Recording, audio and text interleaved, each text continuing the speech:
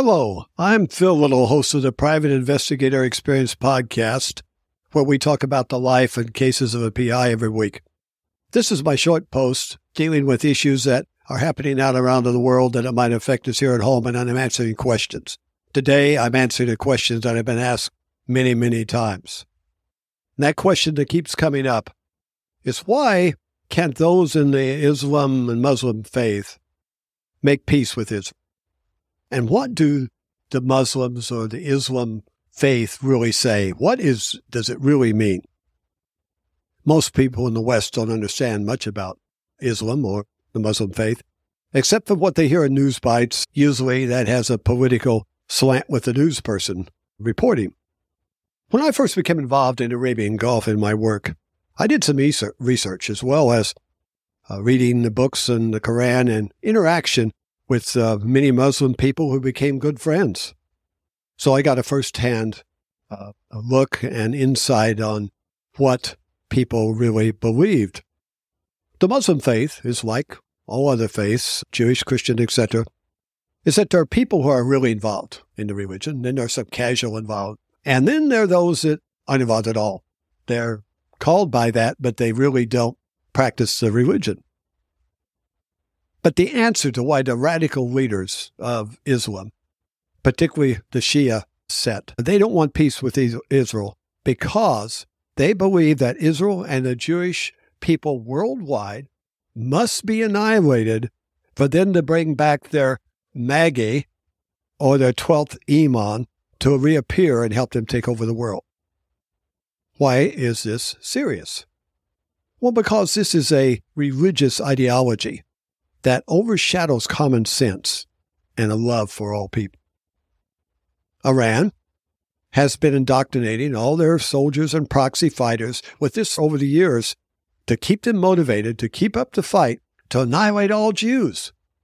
They believe that Israel is the biggest obstacle, and they keep training their people to this, to the return of the Mahdi or the 12th Imam, and there must be an apoplectic war, a huge war to destroy Israel and all the Jews worldwide.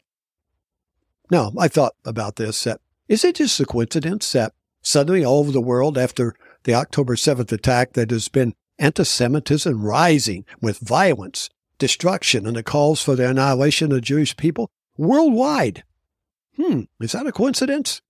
We need to be thinking about that and find out for ourselves. The word Mahdi means guided one, or the Islamic understanding really, he is the likely guided one.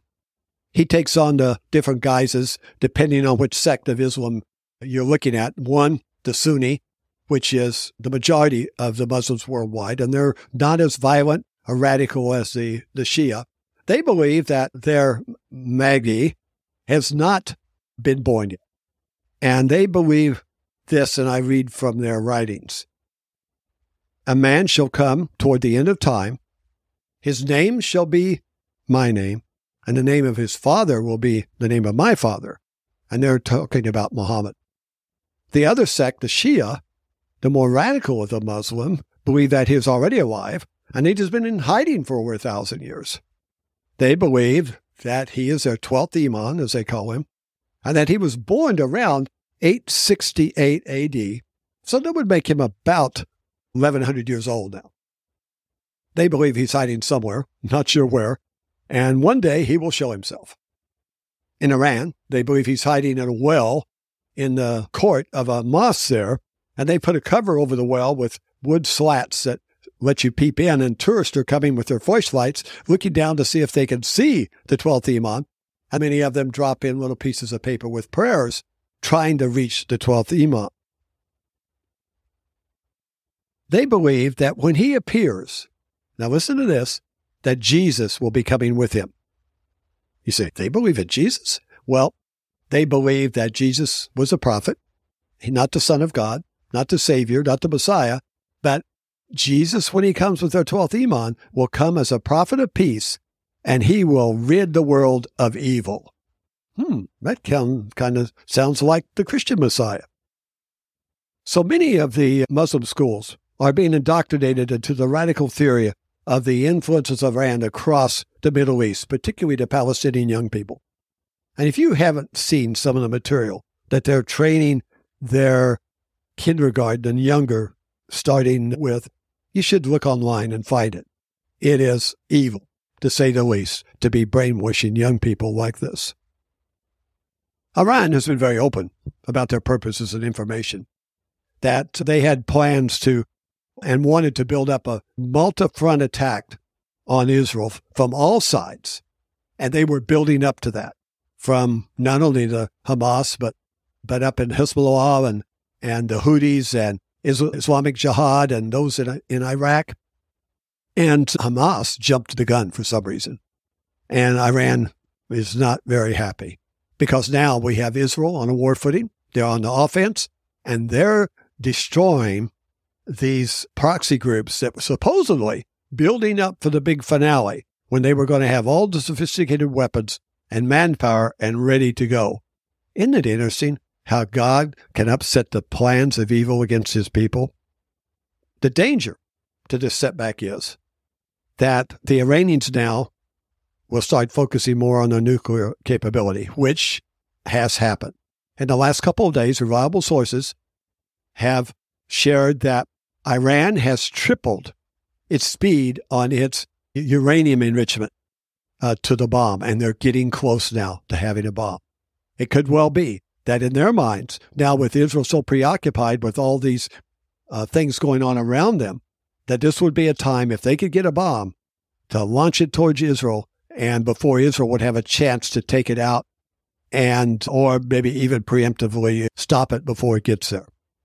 Experts with much more knowledgeable than me are saying that any movement that Israel makes towards peace with the Palestinians will fail, for they cannot allow peace with Israel because that would upset their whole religious views and they would have to change their views. Israel is the main impediment for Iran bringing about the return of their 12th. Do the leaders of the world, many supporting Hamas, have their heads in the sand not to see or hear what is going on and realize that Iran will do what they say they will do? They've already been doing it through their proxies, which they said they would do.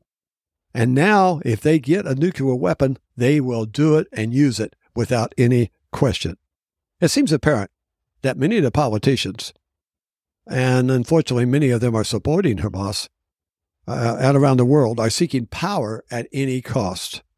And they believe that they can use radicals of any type, and they will eliminate them then when they have the power. The leaders of Iran and Iraq and other countries are zealots in their belief that in the end they will rule the world. This theory has many characteristics of the Judeo-Christian Messiah. The difference of the arrival of the 12th Imam in Islam and the Christian Messiah is that the 12th Imam can't come back until a war is started to bring him back and to kill all the Jewish people and destroy Israel. In opposite to that, the Christian Messiah comes and brings peace to the world, and the Christians don't have to rise up and start a war. Having superior knowledge is the only way we can understand who and what we are facing. And knowledge is the only way that we can protect ourselves.